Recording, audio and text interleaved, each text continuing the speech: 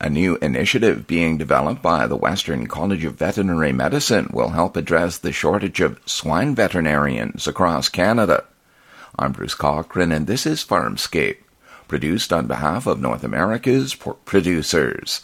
I'll be back in a moment.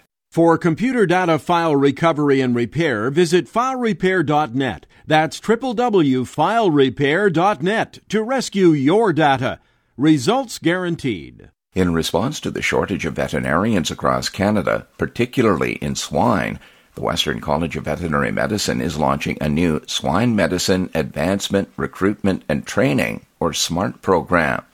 Dr. John Harding, a professor in the Department of Large Animal Clinical Sciences with the Western College of Veterinary Medicine, explains recruiting new graduates into the industry has been a challenge.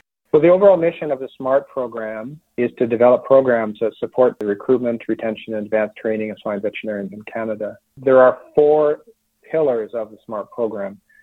First is the Farmhouse Summer Student Experience Program, and the second is a link to that, which is clinical competency training and verification to make sure that those new graduates do have the tools they need from a technical and knowledge standpoint to do their job in the industry.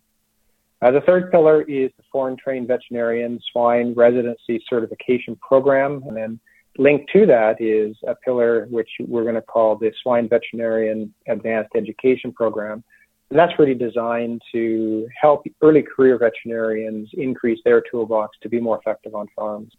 In terms of the Foreign Trained Veterinary Program, it's progressing quite well. It's a much bigger program, and we anticipate that it'll be substantially completed by early to mid-2023.